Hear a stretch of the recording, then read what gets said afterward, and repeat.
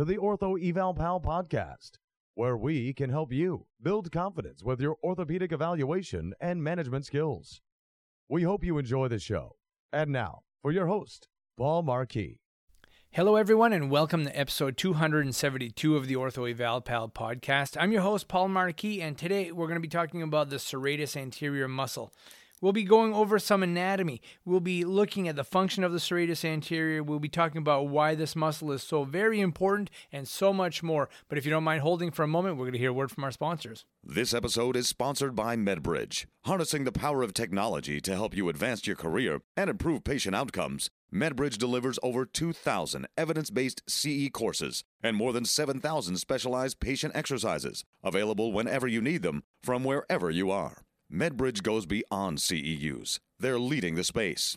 From interactive webinars led by top industry leaders to the first ever HEP patient mobile app, MedBridge has taken learning to the next level for over 200,000 PTs, OTs, ATs, SLPs, and nurses, and those they serve. For a limited time, use promo code OEP to receive $175 off your annual subscription. Welcome back, everyone. So this is going to be our first podcast episode in 2023.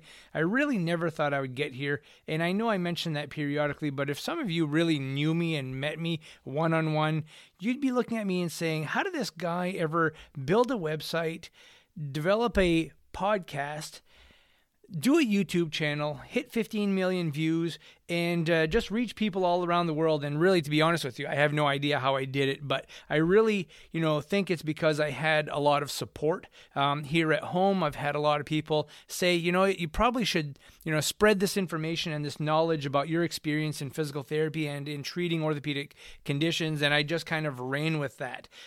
So really, the hard and fast answer here is I really don't know why I started this, but I do know that the feedback that I get from YouTube followers, people I coach, podcast listeners has just been incredible. I love to see the success stories and hear, when people do better because of what they've learned. And I love that aha moment, when medical providers nail an orthopedic diagnosis. It just thrills me to death. Or when somebody, that I'm coaching says, I feel so much more secure in my job.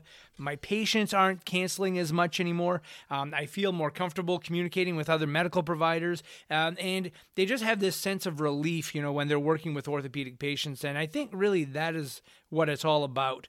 Through this whole journey, I've met some awesome people. I've learned a lot of things on the way. I've been able to develop a platform for others to utilize and help learn more. So, again, I think that's really what makes me happy, and this is why I want to continue doing, what I'm doing. So with that being said, I have lots more to bring to you. There are so many people that I want to help and my goals that I want to fulfill and achieve. So I've got a long way to go ahead of me here. So I'm not going to be ending Ortho Eval Pal anytime soon by any means. And make sure that you let me know if there's anything I can help you with regarding your goals surrounding the evaluation and management of orthopedic conditions, because I'd love to connect with you and see what we can do to help you out. And oftentimes, your questions to me are great questions to all of the rest of our listeners. So feel free to send those over to me. So I think it's probably time here that we get started with our show.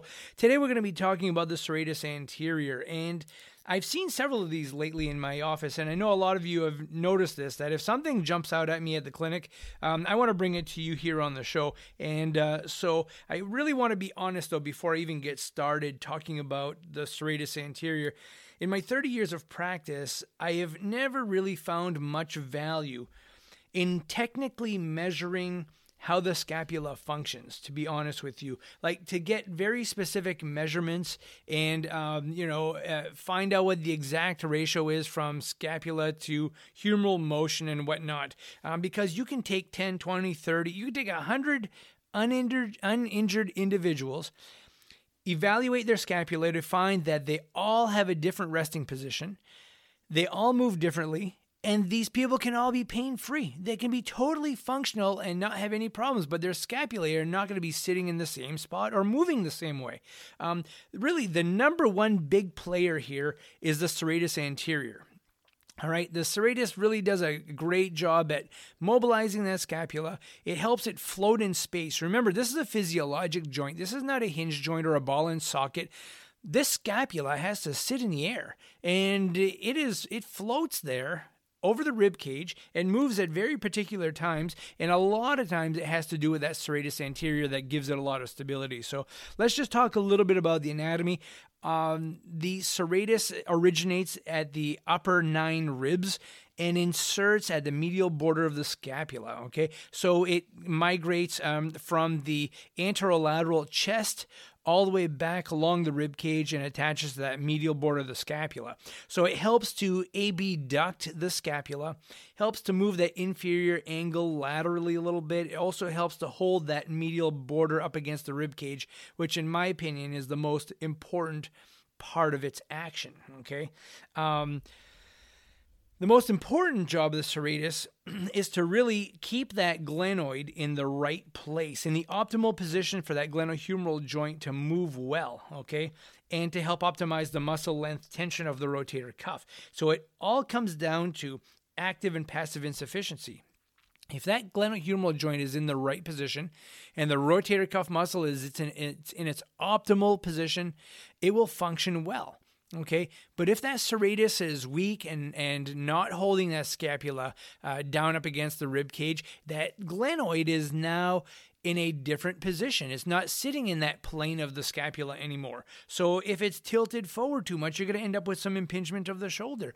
The rotator cuff is going to shorten too quickly as you try to elevate, abduct, and externally rotate the arm. So what you'll see with people who have serratus anterior issues is that their rotator cuff musculature will not function very well. Okay, so even if the scapula is not symmetrical in position to the other, that's okay, as long as it moves at the right time for you. Okay, and it's got to stabilize that scapula. So let's just talk about a few tips here as we talk about this serratus anterior. And there's so much that we could talk about that I think I'm just going to throw this into 2 or 3 different episodes. We'll talk about how to special test it. We'll talk about what causes it. But today I just wanted to focus on the muscle itself and just a few tips on how to manage it if it's not functioning just right. Okay, so if you're suspecting weakness of the serratus muscle, evaluate the rotator cuff strength. Okay, you'll find that some people will have significant weakness in that rotator cuff just because it's not in that optimal position. Okay, so you might have some active or passive sufficiency issues with the rotator cuff itself because the scapula is not sitting in a neutral position. Also, if somebody has lateral elbow tendinopathy, check out their scapular strength and their ability to keep that scapula up against the rib cage, and just check to make sure that they don't have a serratus anterior weakness or a long thoracic nerve palsy, because there is an association between, and this has been researched, there's an association between lateral elbow tendinopathy and weakness in the shoulder and scapula. Okay, so I'm just glad when I've seen the research come out on this that, I mean, we've been strengthening the heck out of people's scapulothoracic region for years when they have tennis elbow. And we just felt that it was important to get that good proximal stability. And we learned this in school. Proximal stability equals good distal mobility. So if somebody has lateral elbow tendinopathy, check out that shoulder, that scapula, that serratus, make sure that that's functioning well. Okay. Be sure to perform the scapular assistance test or the boxer's punch test. And I will have a video attached to this on how I perform the scapular assistance test. And I'm also going to be doing a podcast about how we do it, how I've modified it a little bit, and how it can be a great special test to identify if somebody has serratus weakness. Now, if you're suspecting that there is weakness and or paralysis, and this is causing pain, usually a heaviness type of discomfort. It could be like a tractioning. The upper trap is working a little bit too hard now because that serratus isn't functioning as well. And so what happens is you get this kind of like a neural tension and chronic sustained postural stress. You know, consider the external stability of that. Okay, so if somebody can't strengthen right away, maybe they've had an injury, maybe they've got a palsy of some sort, but consider externally stabilizing that scapula. And I'm telling you, it can make a huge difference and can be a game changer. So be sure to check that video out that I have in the show notes, because this young lady that who had a positive scapular assistance test, we also taped her scapula just to keep the medial border up against her rib cage, and she felt like $1,000,000. I mean, she gets 2 or 3 days of relief, which is something she hasn't had in a good long time. And so be sure to check that out, and that can be very helpful. If the taping helps, and we are just waiting for this serratus to get stronger over time, then some people can function well with some sort of a scapular stabilization shirt. There's the S3, and there are different types of shirts out there that help to stabilize that scapula. It's just a little easier than taping yourself, which you can't do. So you could certainly check something like that out. And that may make them a little more functional and less painful while they're going through this healing process.